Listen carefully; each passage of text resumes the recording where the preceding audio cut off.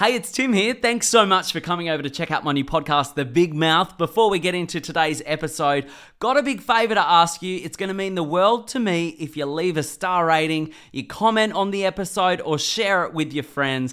It'll help me out and help get The Big Mouth out there. Hope you enjoy today's episode. Today I'm chatting with one of my fellow housemates from Big Brother, Taras. I once heard him called the psychopathic Harry Potter. But he's more the harmless munchkin with a big heart, not to mention being an absolute challenge beast and strategic player who got all the way to the finish line. Today I'm having a conversation with Taras, who although he was my demise in the game, I actually respect the little weirdo and I now call him a good friend. There's a lot more to this guy than just a reality TV game player, so let's find out. If you feel like a misfit in a world full of pretenders, then I want to be your friend. Join me each week on the journey of not giving a fuck. So stop trying to fit in and stand out. You don't need to be perfect, you just need to get real.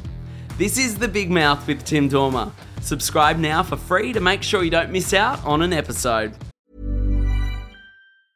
Hiring for your small business? If you're not looking for professionals on LinkedIn, you're looking in the wrong place. That's like looking for your car keys in a fish tank.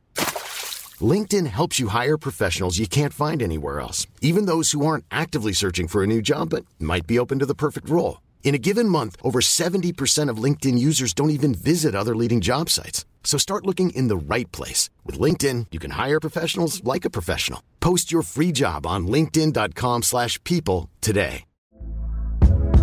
Hey there, it's Michelle Norris. I'm host of a podcast called Your Mama's Kitchen. When I travel, I'm usually looking for a way to find a taste of home when I'm not at home. And one of the things I love to do when I am at home is entertain. And Airbnb allows me to do that. When I was in California recently, I rented a house that had a great kitchen. And when we were sitting around the table, we were all thinking, we're in someone else's house. Someone could be in all of our homes as well. If you have a home, but you're not always at home, you have an Airbnb. Your home might be worth more than you think. Find out how much at airbnb.com/host. Welcome to The Big Mouth, Taras. Woo! Good boy. Hey, I was going to buddy. attempt to say your full name. No, Taras. you don't want to. It's Taras Andre Andre Rayburn Bogdan Rayburn. Ruby Piper. Bogdan Harubi Piper.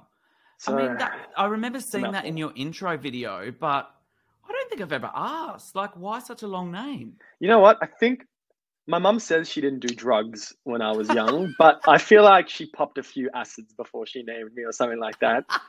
Because that is long. And it takes so long to fill out forms. But I once went to a psychic and they were like, your name is like numerologically perfect. Oh, wow. They're like, your mum must be super like in touch. And she sort of is. She's quite a like spiritual woman without meaning to be in a way. I met your mum at the after party of Big Yes. Brother finale, and I Yeah. loved the convo with her. You have a Yeah, very yeah. cool and loving family. Yeah. Well, her and Estelle got on. So me and Estelle were sort of were not on the same page right after Big Brother. And her and Estelle got along. And at the after party, they were talking for ages. And I kept going up to my mum being like, Mum, she's my enemy. You can't talk to her in front of Estelle. And then my mum was like, I will talk to whomever I want, Taras. I was only joking, but it was fun to like. Well, maybe that's why you and Estelle formed that friendship on the show. Well, let's Yes. unpack Estelle bags later because there's some Okay. big ones. There's We'll some save them biggies. for later. But first up, I saw on Instagram that today you posted a story announcing you're getting off the gram. Shock Oh, horror. yeah. What's that about? Oh, nothing. I did a 3-day meditation retreat and I got back last night and I was like, oh my God, I spend so much time on Instagram and it's so like, it's not really giving me anything. And like, I'm finding to a lot of people I don't respond to, like a lot of Big Brother fans, and it takes so much time and energy. And I'm actually quite sensitive to that. And so I feel a bit bad. Like, I'm sorry to all you that I haven't responded to. There's quite a few. And I do get around to it, but it's sometimes take me 2 weeks. I was like, oh, you know what? I'm just going to get rid of it. Yeah. And I'll probably get back on at some point, but I'm already not missing it at all. Oh, he's So, gone full hippie, everyone. I've gone hippie, man. I'm a hippie. Oh, well, how long has it been since finale? It's 2 months? 3 months? Yeah, not long, hey. It's actually like it feels like ages, but it also is sort of not long. Yeah, 2 or 3 months. Isn't that weird? Wow. Because I mean, it is a full year since we filmed the show. Yeah, yeah. But it just seems like the last little amount of time since it finished being on air has just felt like a year. Like, wow, it really has. Yeah. Far out. Do you feel like the dust has settled for you? Have you back to normal life well and truly? I'm so back to normal life, and like it feels really good. I'm so glad. It's exactly what I thought. I was actually a bit concerned that like, are people going to always recognize me and stuff? I get recognized once every 2 weeks, and I hardly go out. I think that's why. And you're a hermit. I'm a hermit, so I'm like, oh, this is fine. The dust is settled. It's like, oh, I'm totally back to normal. So I'm sort of glad. I love being a nobody. Like, I love it. Cool. I prefer it. Well, we do have a lot to talk about today. I want to get to the meatier stuff later on. Once I've lathered you up, we can go hard and deep. Lube me up, baby. But first off, we're going to start by getting through the fluff, the tasty, juicy tastes of the Big Brother world. Can we do some Big Brother stuff? Because lots of people tuning in, they love a Big Brother catch up. I want to talk about Big Brother so bad. Oh, good. Oh, well, of course, you came so close to taking out the title. Runner up to Reggie. We're going to dig into this a little bit. Find out if your perspective on the game might have changed from when you played it to then when you're watching it on TV to now a few months on. Yeah, totally. First up, that outfit, finale night, sparkly jumpsuit. I was jealous, but did you get more love or hate for the bold choice? I think love. Yeah. I think love. I think with everything, I love getting a reaction out of people. Like, I just love it, especially if I'm not harming anyone most of the time. I love getting a reaction. And I sort of don't give a shit. Like, at finale, I was like, I'm not going to win this. I don't give a fuck. Like, really? let's just, yeah. The closer it got, the more I was like, I'm not even coming second, I don't reckon. Not that we know, but I was like, wow. I don't think I came second even. I would have come third out of Johnson and Reggie. Well, that was my next question. You lost to the blind woman, but we don't find out who came second or third, you or Johnson. Did the producers ever give you any info on No, and I tried. Tight it was? Or? I tried. I was like, anyone, like just putting out my slyness. But no, I had no idea. But honestly, I was third. Like, you could feel it in the room, let alone. Serious? Yeah. Do you think it's different? Do you think I could have come second, or do you think it was close? No. It was weird because I remember those when we left the house.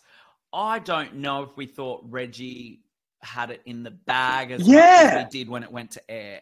So do you think that as well? Oh yeah. I mean, maybe when we left the house, we thought Johnson had it in the bag. Yes. No, it's actually true. I remember Drew being like, "Well, Taras, good on you for letting Johnson win," because I could have chosen Brenton. Yeah. And everyone was like, well, you let Johnson win, because in the house, we were all like, oh, you just don't know, but you're like, the producers love Johnson.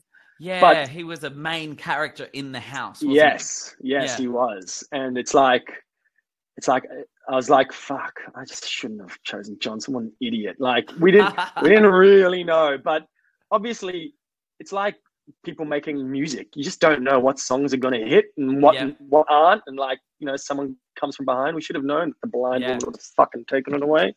Because the US and Canadian format of the show, the winner's not decided by public vote. It's by a jury, the top 9 housemates, much like Survivor. Yeah. Do you think the winner would have changed if it was you, Reggie, and Brenton? And if the housemates decided? The housemates chose. 100%. Oh, I reckon I would have had an incredibly good chance of winning. And I would have I wouldn't have had Reggie in the end, potentially, if definitely would have had Brenton. Yep. But I think the game players would have really respected my gameplay more than Reggie's. For me, for instance, I mean, you were instrumental, maybe single-handedly in me exiting the game.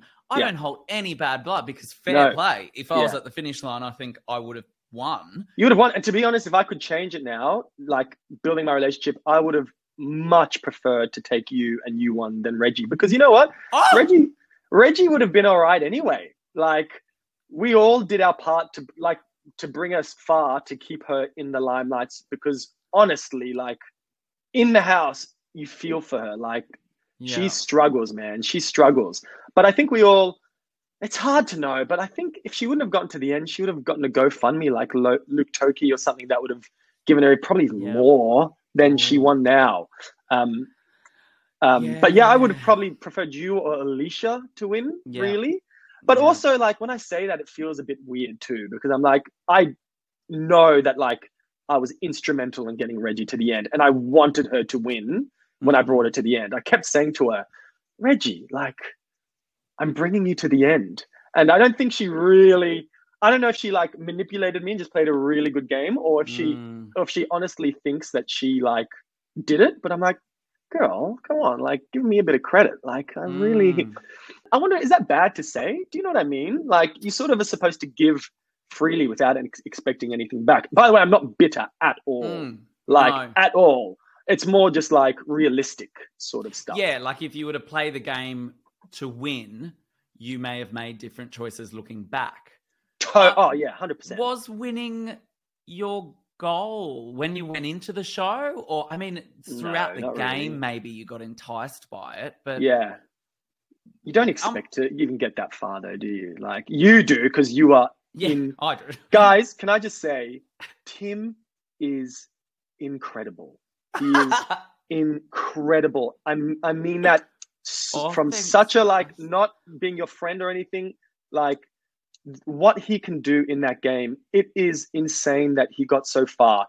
He was so scary at the start that no one wanted to touch him, even though we knew how dangerous he was. Yeah. He got so far without being nominated, because I remember talking to Reggie, and Reggie was terrified of Tim.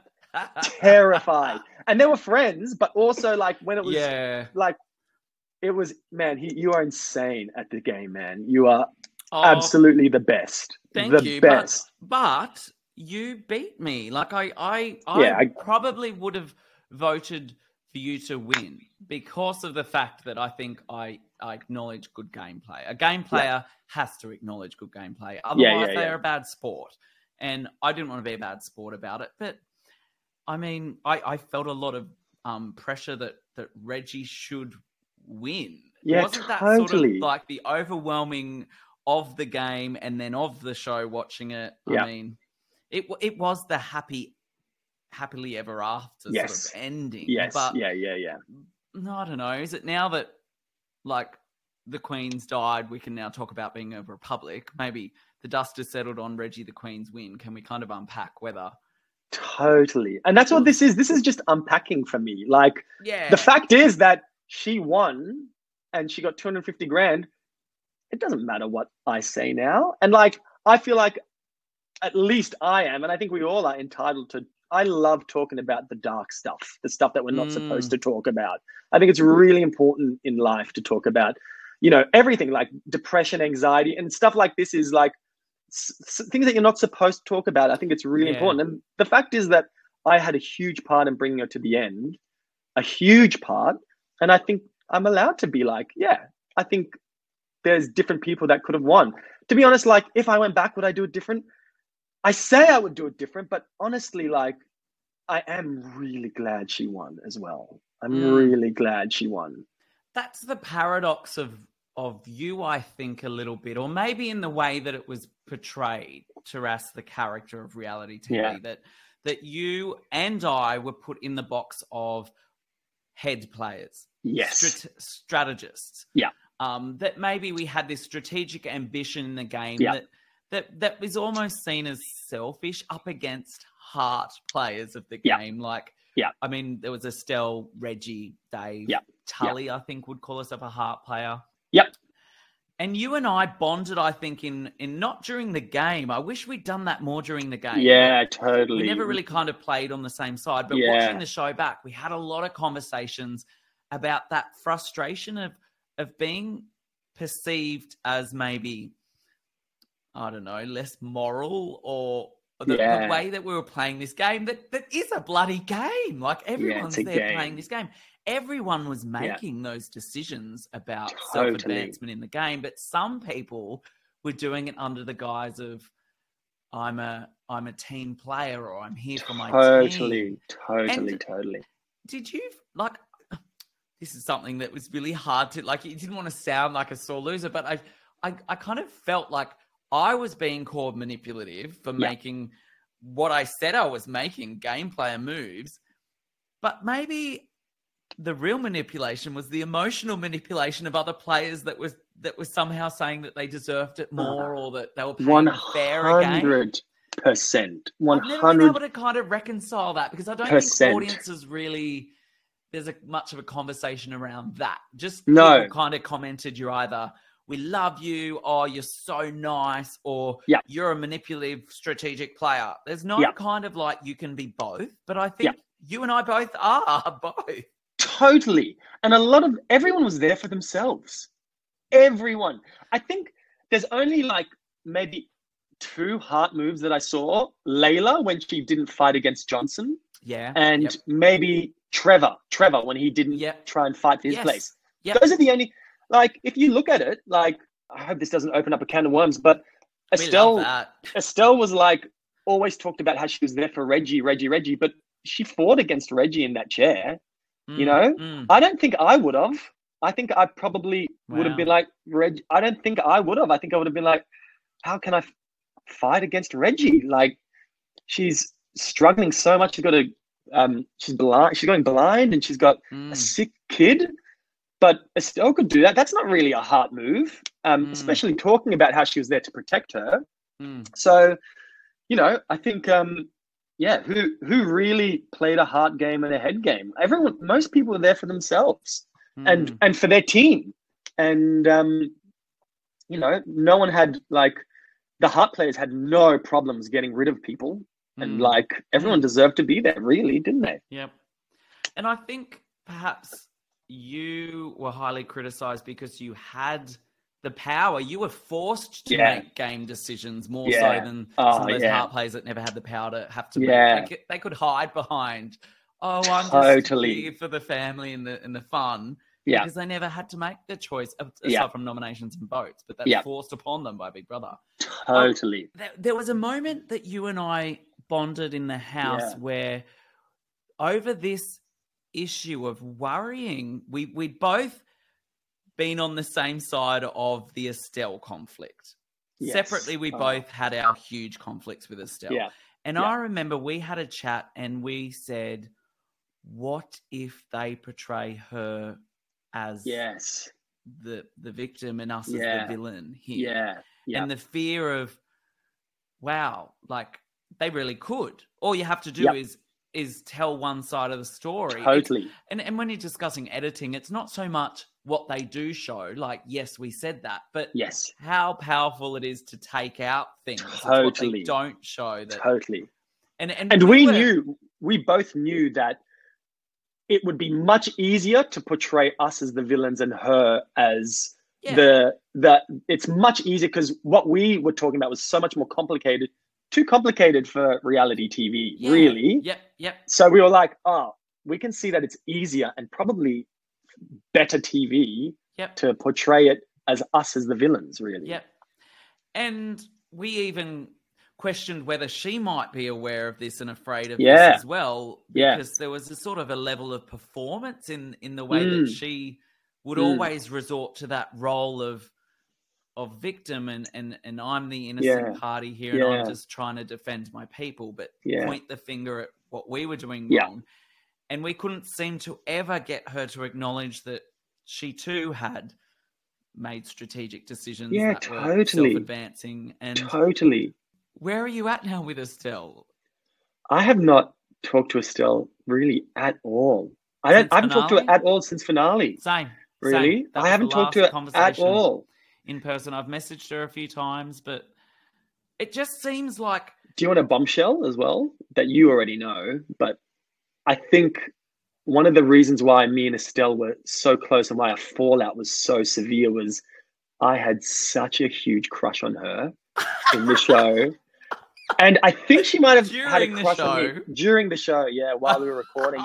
And of course, we both had partners and we didn't do anything untoward, and I'm old enough to know that you can get feelings and you don't act on them. But and I think we bonded so heavily and in the house, it's such a different occasion that you you really like latch onto those people. Yeah. And then when it became obvious that we didn't see eye to eye strategically, it really hurt that like loving crush that I had for her. I don't want to speak for her.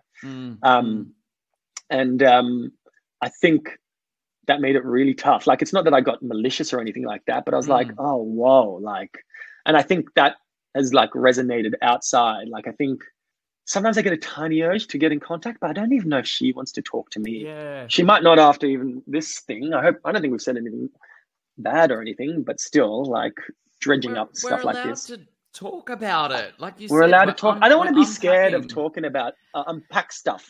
Both of us did this in the house a lot. You and me would always talk about, okay, I could vote. Like, you could, when, you know, I could vote my best friend out. What's the strategic strengths and weaknesses? And I'd be like, yeah, someone like Alicia, who I was so close to. Okay, what if I did vote out? And me and you would talk openly about that, because it's important to like weigh that stuff up. Doesn't mean you're going to do it.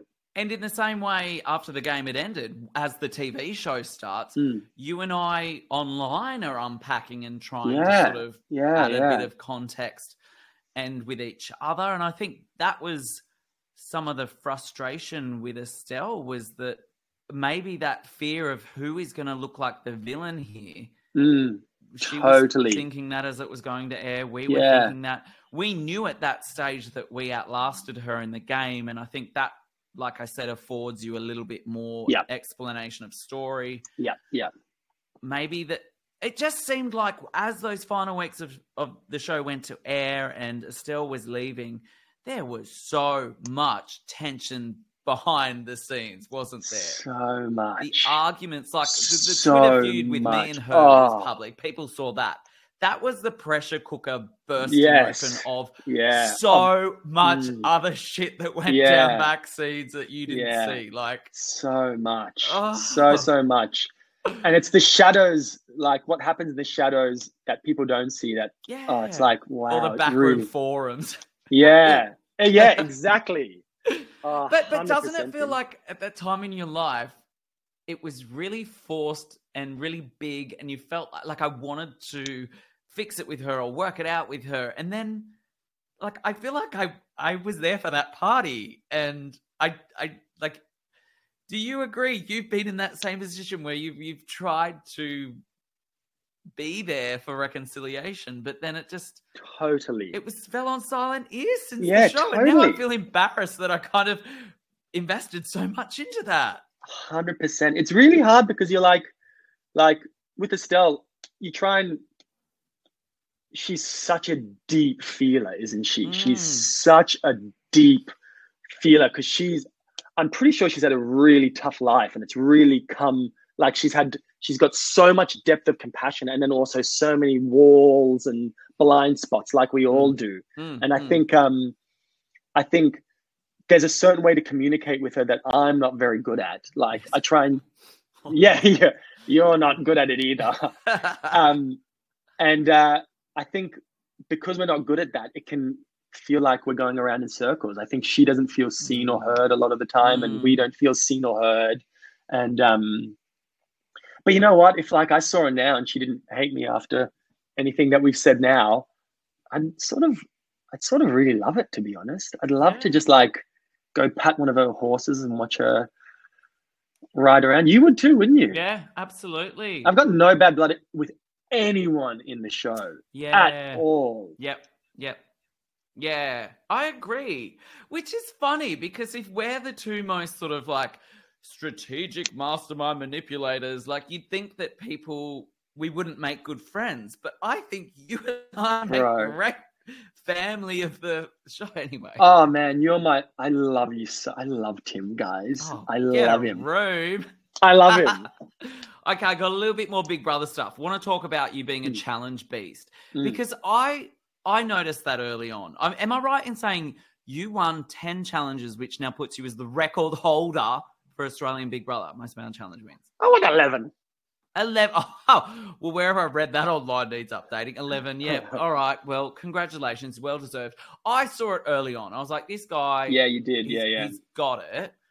Was that your strategy going in to win the challenges, to get some power in the game or was it something that happened at a point in the game that you knew you needed to win for survival in there? Yeah. Half. I think at the start, I was always terrified I was going to lose. But I think as it went on, I was like, I think I'm going to be okay this one. So I never really, it wasn't obvious. Like some people like Joel, it was obvious if he didn't win, he was going and he knew it. So you really push. And I didn't really have that. So I tried really hard, but like, I was also like, okay, I'm doing pretty good. And then halfway through, like half, I was like, I think just a lot of the challenge beasts left. You were really the only one that I was like, like Johnson was really good. He was just so impatient. But otherwise, and I thought Brenton would be really good, but I smashed him. Sorry, Brenty. Yeah, I think I knew I'd do well, but I didn't know I'd do that well. Let's put it that way. Really. What was it? What strength did you focus draw on? I'm like physically okay, but the meditation, I'm so good at focusing. I get in the zone. I don't get nervous. I'm not anxious, and I know it's under just pressure, slow and steady. I just keep strong. And the one that we like, it was me and you head to head. Oh, that destroyed me, man. That one was. Do you know what? I was telling someone the other day, and I haven't shared this, but do you know what was going through my head? So for everyone listening, it was this final challenge, and if I didn't win, I was likely going home. And it was balancing these blocks with these pulley rope systems that you had to just inch along this bar, and the slightest movement, the tower would fall. And remember how Lara, who was a challenge beast, used to say, I just was doing it for my kids, and I just thought if they fell, like if I fell, that it was them falling. Yep. Do you know what I was thinking in my head? I was like, Tim, if the blocks fall, Meatloaf's dead. Meatloaf's Really? And then he died. Oh, no. And when they fell, I was like, oh, sorry, Meatloaf. But I was like, I was trying to find something deep within me that I cared about so much that was life or death that would force me to focus and do it. And you killed that one, man. You killed it. Well, it killed Meatloaf. What place do you go to? Is it like, are you focusing on a single thing, or is it a place of nothingness? So there's no distraction, like more nothingness, and just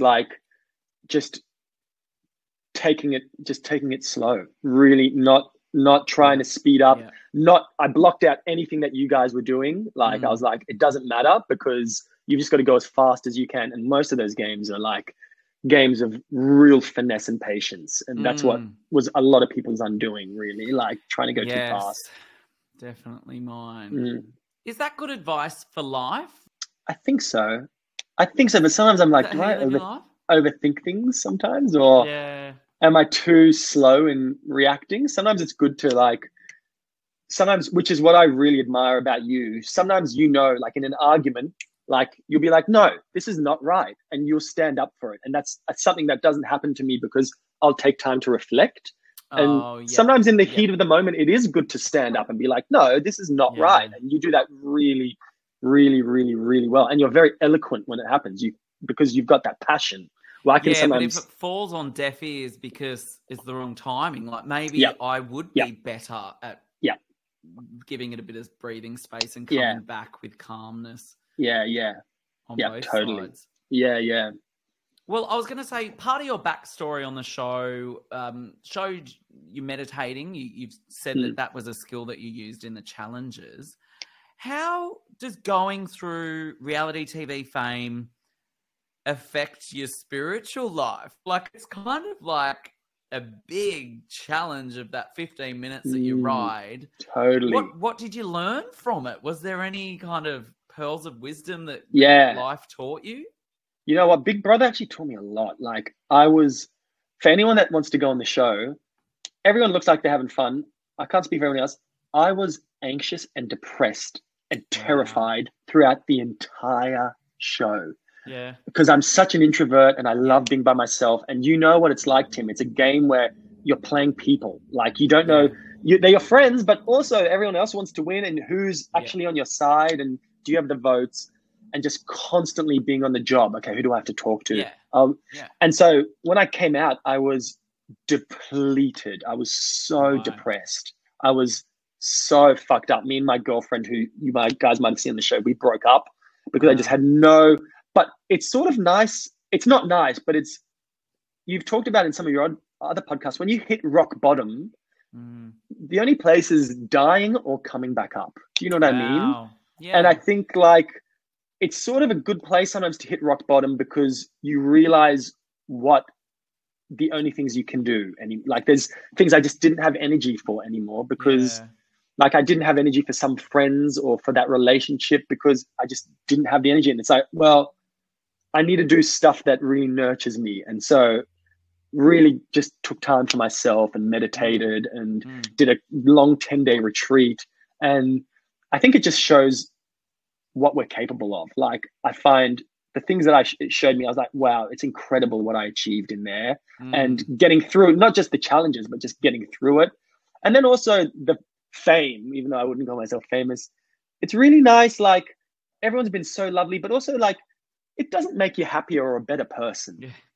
Yeah. You know this. You're so good at being in the limelight, but you're such a like just normal. Actually, you're not normal, I guess. I wouldn't say, but you're a very grounded person when you're like just one-on-one with you. Do you know what I mean? I guess it's nice. It's whether you then adopt that as it always has to be this way, or you cling on to it, knowing that the 15-minute clock is ticking. Yeah. I think if that's where you're getting your value from, then you're going to want to hold on to that. Yes, but totally. If you're coming back down to ground zero going, okay, I need to build up again. Yeah. I mean, you have this whole identity that you're deciding, not what people tell you. Yes, exactly. Yeah. Yeah. You're good at that because I think you're good at distinguishing the Tim, and I think we talked about this while we were in the house.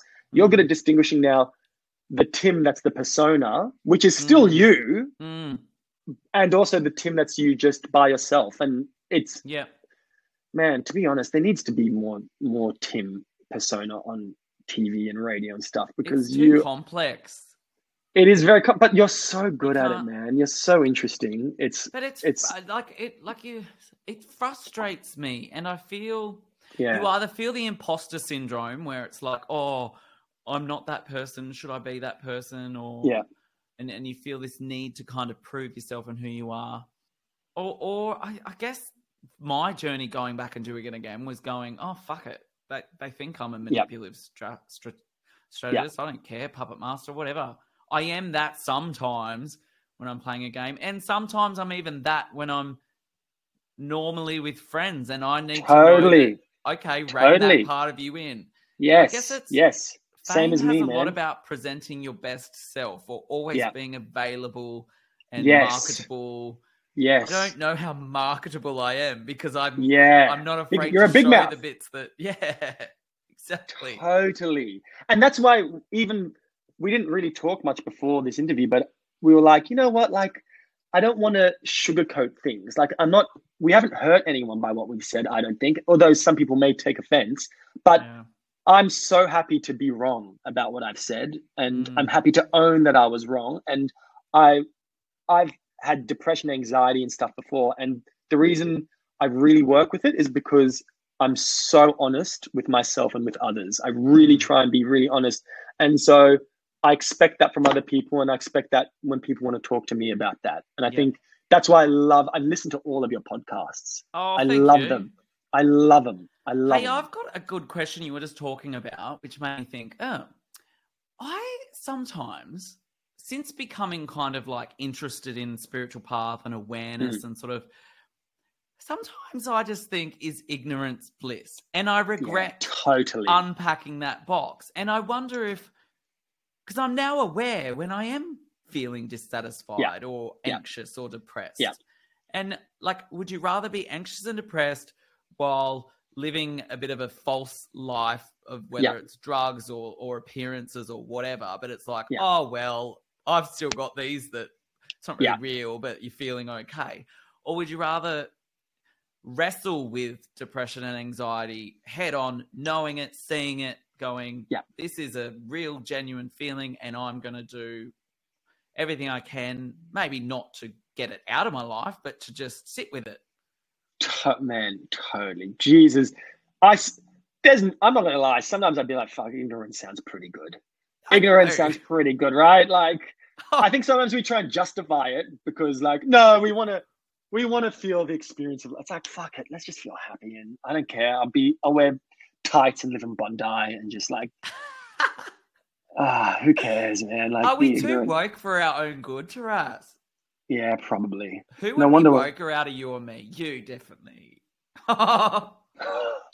You're right. I am. Maybe, okay, I'm so let's talk about woke, because wokeness it's so polar kind of interpreted now in this world that there is a bad side to it, but then there's also a good side to it. It's so commodified as well, really, isn't it? Like, so many woke people are so not woke. They're like so dumb. I've got my arch enemy, who I will not name, thinks they're woke, and they are so not woke. They're just angry at life and the world, and they use woke culture to be able to be angry at people that they think deserve to be angry. I'm just like, roll my eyes. Ugh. What does woke mean for you? Like, how would you call yourself woke, or woke is like a bad term, I feel like. Is there a neo-woke or like a woke renaissance coming of like?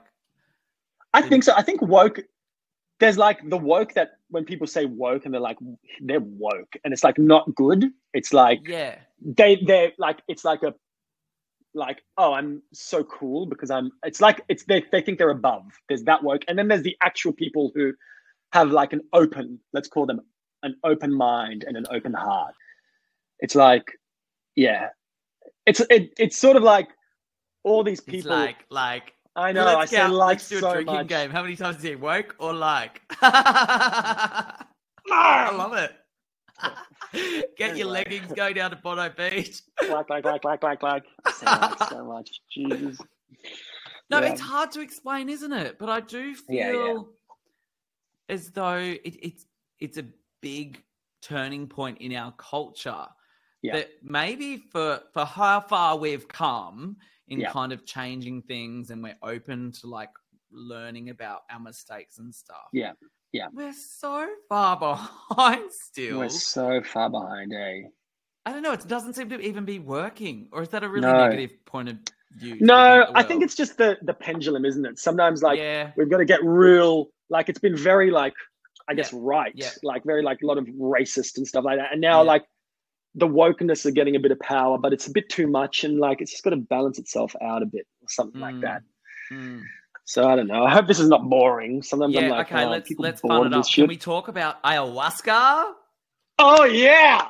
Okay, because I launched the podcast with the ayahuasca episode, and that was sort of during the finale weeks of Big Brother going to air. But what I didn't share is that, Taras, you did it with me. That we both were there. Totally. I would have been so fine if you would have talked about it, but I'm sort of glad you didn't as well, because it's funny. I didn't want you to get into trouble, because people were saying to me, Tim, you cannot put this episode out. It's illegal. But, I mean, we were just chatting, weren't we? And there was a group that were doing it, and we both were kind of really interested in. I thought you were crazy going on such a huge internal adventure of soul searching like a week before the finale of the man. Yeah. I was so worried. I was like, I might lose my mind, and Channel 7 are going to have a real tough time trying to present me. I'm like flipping out with calling up. Ayahuasca, what? Oh man, but it was incredible, hey. And I've known about ayahuasca, which is like a medicine that it sort of makes you hallucinate. And it's not it's not like a party drug. Like you do not do it if you want to have fun. No, it's not recreational. Just in case people didn't hear your podcast about it. I've heard about it for 15 years, and I've been terrified of it. I've been like, no, it's not for me, because I hardly even drink. Like I drink once every 4 months sort of thing. I'm just not into drugs or drink. I've been like, no, it's not for me. But when you invited me, something I just knew with you, I was like, oh, I feel really safe with Tim and it feels right to do.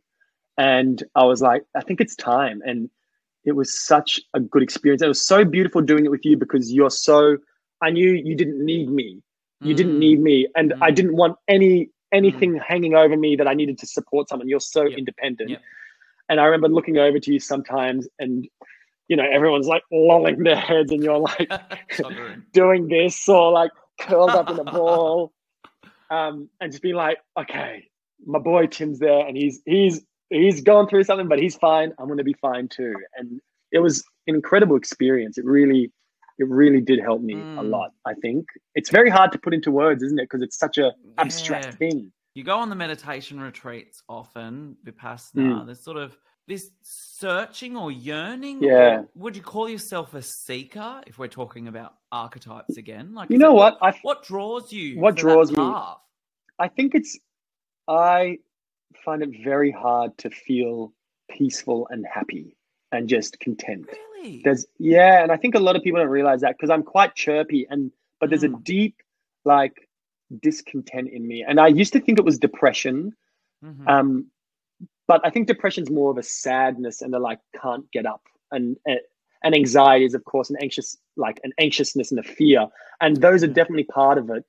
And so I'm just really trying to find how to live a good life. And I want to do it because as well, mainly for me, so that I can feel good. But I know that like so many people struggle with finding any joy in life. And it's fucking hard. Life is fucking hard. Like it is not easy. There's not many people that I think are feeling peaceful or content. We're always struggling, it feels like, right?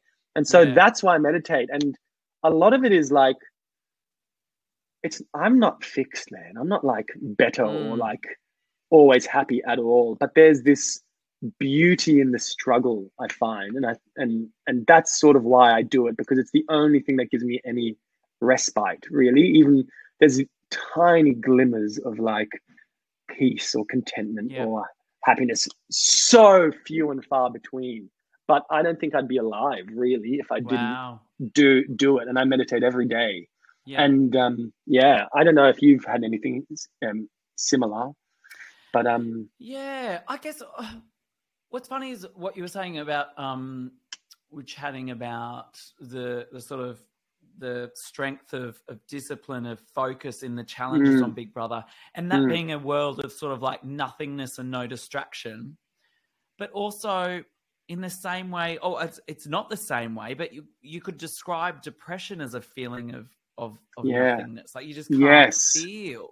But they're two very different states. And it's you could be so busy in life doing all these things and putting all this stuff into your life, but you're not really feeling anything. It's not really exciting you.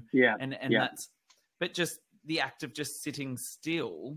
You can find peace in nothing. Is that the paradox, I guess? You've hit it on the head, man, and exactly how I feel. Totally. And I don't experience that a lot, but I feels like, and I don't know if you or any of the listeners feel like that, but it feels like such a waste of my life not feeling enough or not experiencing enough. And it's just like, wow, why?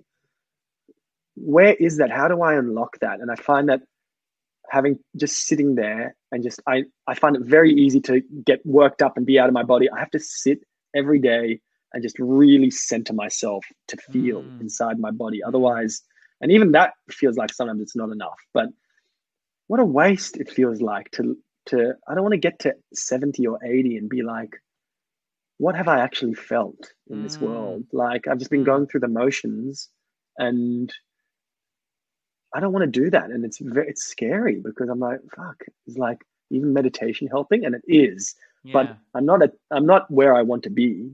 Yeah. Where is the place you want to be? Like, it seems like you're sort of wrestling to find this thing, knowing that it's not a place that you ever will arrive at. It's like this lock. What's the key to kind of, well, at the end of your life, looking back, what would be a successful life for you? Well, I think, to be honest, I don't want to really look back. I just want to enjoy life as it's happening. Right. Okay. more than I am.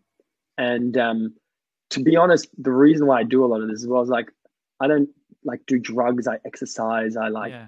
I meditate every day. I take it easy. I'm trying to find the way for all of us. Do you know what I mean? Like, is there a way that you can do it that you can actually get to like peace and a bit of joy, a bit more than we're all experiencing? Because if there is, I will tell everyone straight away. Yeah. I'll tell everyone. And I guess it's, as soon as you have it worked out, then life throws you a curveball. Yeah, that's so true. That's where I'm at now with my kind of path. Of like, I thought that was the answer. And like you're saying, what is the way? You always end up, either it becomes its own idol and you start like preaching that to everybody else and you're too woke, or you're just like, fuck it. Like something really shit happens in life and it's like, this isn't fucking solving the problems, but totally it helps. Totally. Maybe I should just start drinking every day. Like, no. My partner Adam's doing a month of no alcohol, so that by default, I don't want to drink alone. So I'm. Oh, so you are as well. You finding it easy or hard? Oh, not too hard. I just feel like, good. what else can I cut out of my life? Totally, drugs, right? drinking, dicks, dollars, dreams. They're all D words. Yeah. You can't cut out the dick, dude. Don't cut out the dick. Yeah. Oh, how much dick? That's another podcast. That's another one. Well, so does that mean Big Brother for you was just one other amazing experience that you thought, heck, I want a rich life. I'm going to see where this goes. Totally. But I wasn't expecting it to heal me or anything. I was like, man, as if I get the opportunity to do Big Brother, as if you don't do it. Yeah. Like, what a great, cool thing to just have done. And it taught me a lot, man. Like, it was all about the experience for me. And I never thought I'd get to the end. And I'm so happy I did. And I wish I would have won because the cash would have been so useful to me as well. Oh, my God. You as well, I'm sure. Hey, I love the dollars. I said it a few times. But I'm so happy I did that. And I'm so happy the friends I made. Yeah. Like I heard you say, I think me, you, like I'm friends with so many people. I guess because we're Sydney, me, you, Brenton, Johnson, and Alicia, we're so close. You know, I love Trevor. I love JC. Such good people. Lara is such a legend. Like, yeah. So Ras, what's next for you? What you've gone off Instagram, but for all the fans who have got a little taste of you, is there anything in the works that they're going to follow you, or are you happy to just leave it a mystery? No, I've been doing a lot of producing and writing, which has been so good. Writing with one of the guys from Peking Duck, writing with that band Sticky Fingers, and that's going really well. And I've got my own band called FPOS with that I've had for a while that we're starting to do stuff with that. So that's all good. And that's about it. Just keep being healthy and keep looking for me and for everyone else. And I love that about you and that sort of type of creature that's born into the human form. You're here to kind of show a different way of doing things. And yeah, I'm really glad to have met you. Thank you, buddy. This is The Big Mouth with Tim Dormer. Make sure you subscribe so you don't miss out on an episode, and leave a comment. Give me a star rating. It all helps get The Big Mouth out there. You can follow me on socials at Tim Dormer and join the Big Mouth conversation. # The Big Mouth. Want to get a chiseled look in the jawline? Sculpt and shape your jawline with added volume from Juvederm Volux XC. Juvederm Volux XC is an injectable gel specifically designed to be robust enough to improve moderate to severe loss of jawline definition. And it is the first and only hyaluronic acid filler approved for the jawline. Add volume to your jawline for a chiseled look with Juvederm Volux XC. For important safety information and to find a licensed specialist, visit juvederm.com. That's JUVEDERM.com. Not for people with severe allergic reactions, allergies to lidocaine, or the proteins used in Juvederm. Common side effects include injection site redness, swelling, pain, tenderness, firmness, lumps, bumps, bruising, discoloration, or itching. There's a risk of unintentional injection into a blood vessel, which can cause vision abnormalities, blindness, stroke, temporary scabs, or scarring. Talk to a licensed specialist to find out if it's right for you. Visit Juvederm.com. That's JUVEDERM.com. Planning for your next trip? Elevate your travel style with Quince. Quince has all the jet-setting essentials you'll want for your next getaway, like European linen, premium luggage options, buttery soft Italian leather bags, and so much more. And is all priced at 50 to 80% less than similar brands. Plus, Quince only works with factories that use safe and ethical manufacturing practices. Pack your bags with high-quality essentials you'll be wearing for vacations to come with Quince. Go to quince.com/pack for free shipping and 365-day returns.